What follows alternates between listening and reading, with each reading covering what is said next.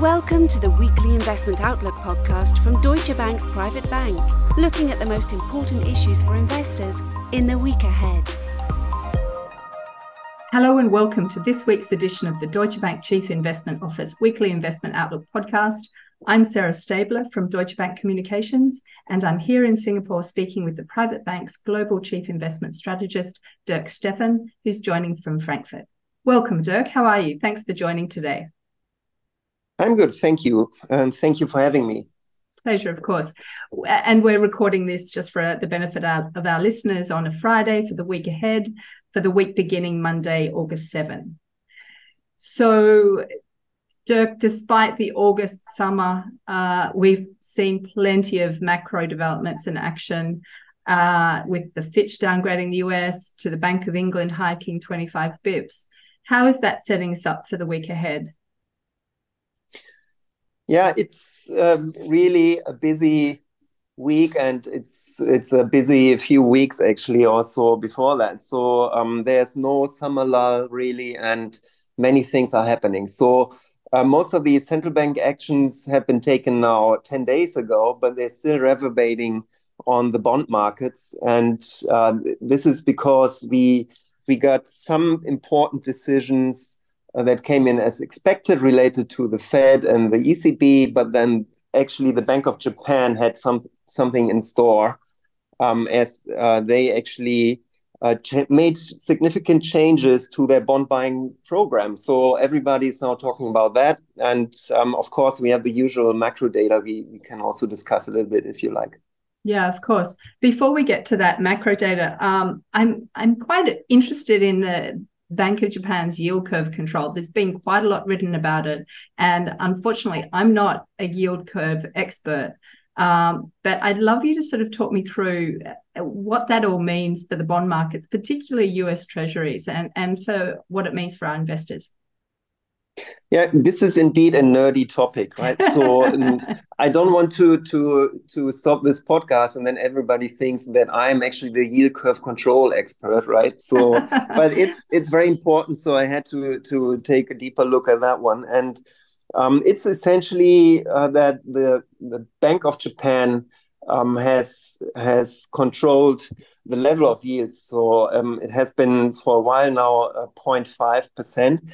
And what they did, they tweaked their bond market control, if you want. So they introduced more flexibility, and yields might, in theory, now go up to 1%. I mean, it still sounds like small numbers, but it's a big change, I would say, in terms of shift towards something that's maybe more of a bond market mechanism rather than the intervention of the Bank of Japan. And this is so important because the Japanese bond investors are so active on the global bond market. And just imagine if Japanese investors rediscover their home market and buy less in the US, for instance, that might add additional pressure to the US Treasury market that is already a bit under pressure due to other reasons. For instance, the much better than expected US economy. Absolutely. Speaking of the US economy, actually, we've got the data coming out on Thursday of US CPI, and also we've got consumer sentiment, which is an important one. So what are sort of your expectations for those two data drops? Yeah, I mean, inflation is getting less of a problem more recently. So a figure around 3% is expected here. And that's really driving also market sentiment, because the big problem of inflation looks a bit like that this is almost behind us, which is not true, of course, which I will tell you in a second.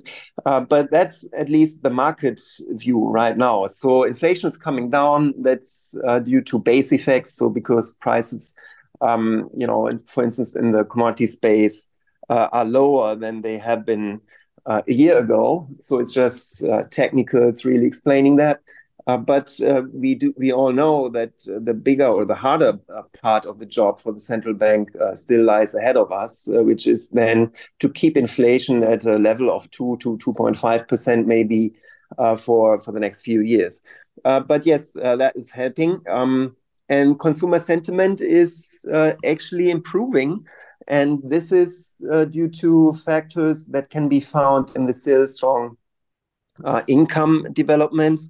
We even had also productivity gains recently. So it looks like as inflation is coming down, this is also a positive factor for consumer sentiment. I mean, that's probably the non-nerdy part of this call. I mean, if prices are moderating, it's probably leading you to some more shopping activity.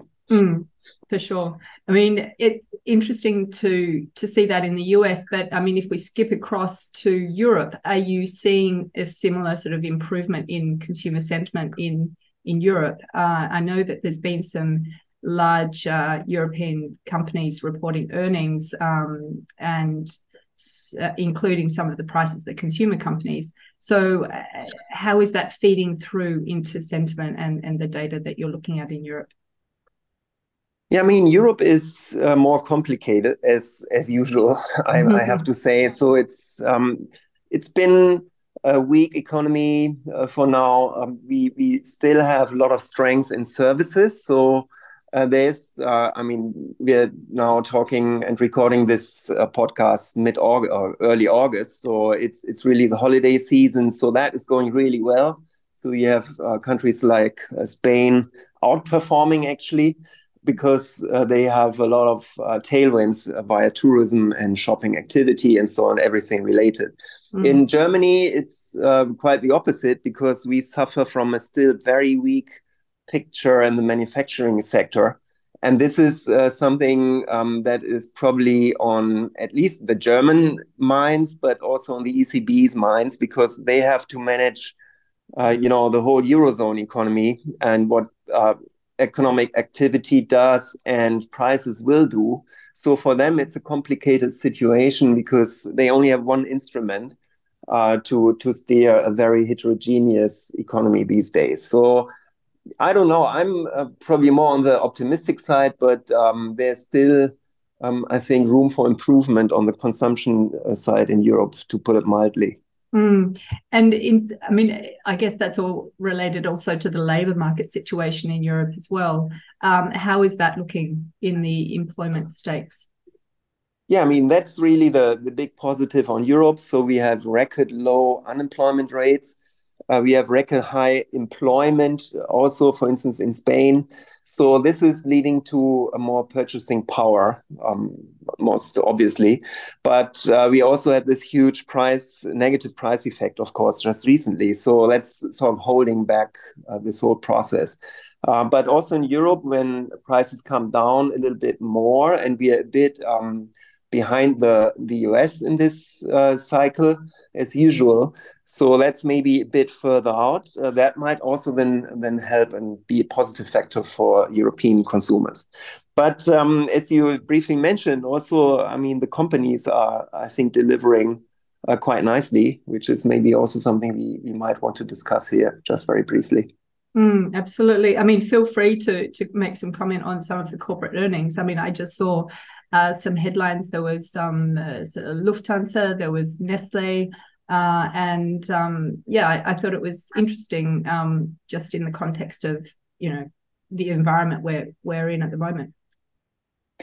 Yeah, it's also looking back, right? So that's why we shouldn't spend too much time on this one, but it has been helping that earnings came in better than expected. And that's true for the US and for Europe. And it also reflects the fact that companies have been quite good at managing expectations down.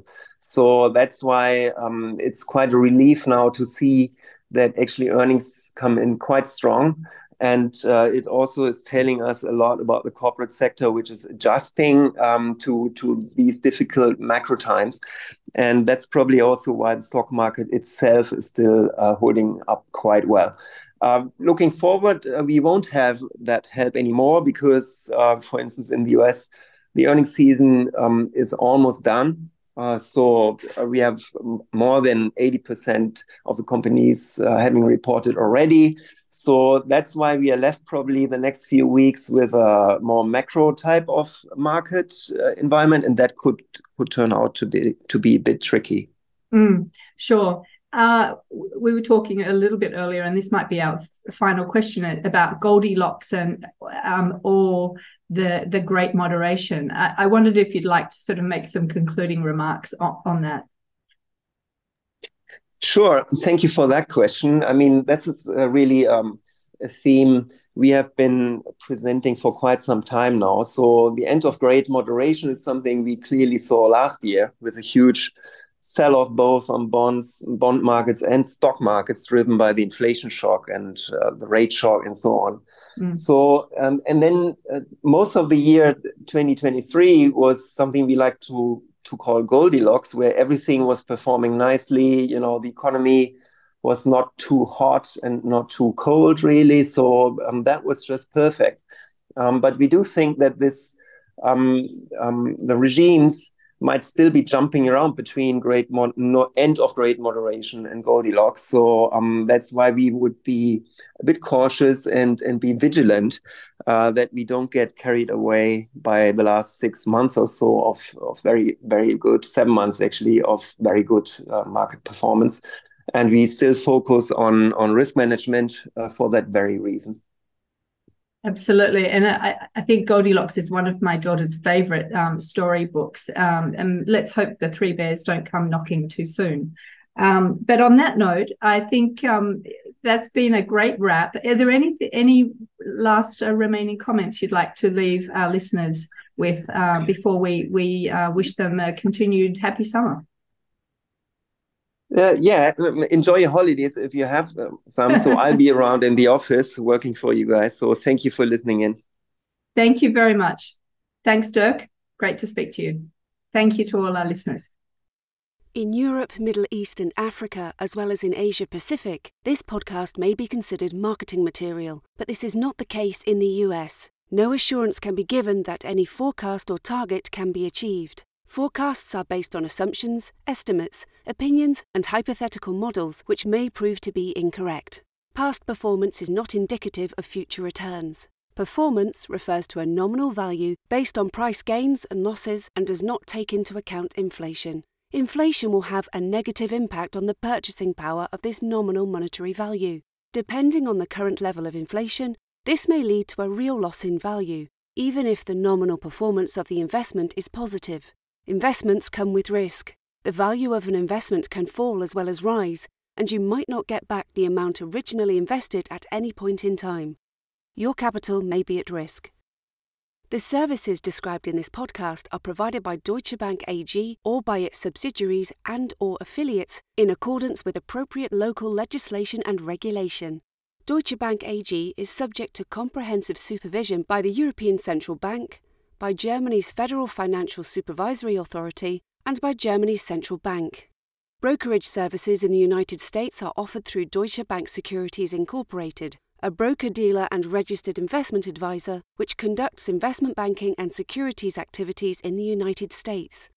Deutsche Bank Securities Incorporated is a member of FINRA, NYSE, and SIPC. Lending and banking services in the United States are offered through Deutsche Bank Trust Company Americas, member FDIC, and other members of the Deutsche Bank Group. The products, services, information, and/or materials referred to within this podcast may not be available for residents of certain jurisdictions. Copyright 2023, Deutsche Bank AG and/or its subsidiaries. All rights reserved. This podcast may not be used, reproduced, copied, or modified without the written consent of Deutsche Bank AG.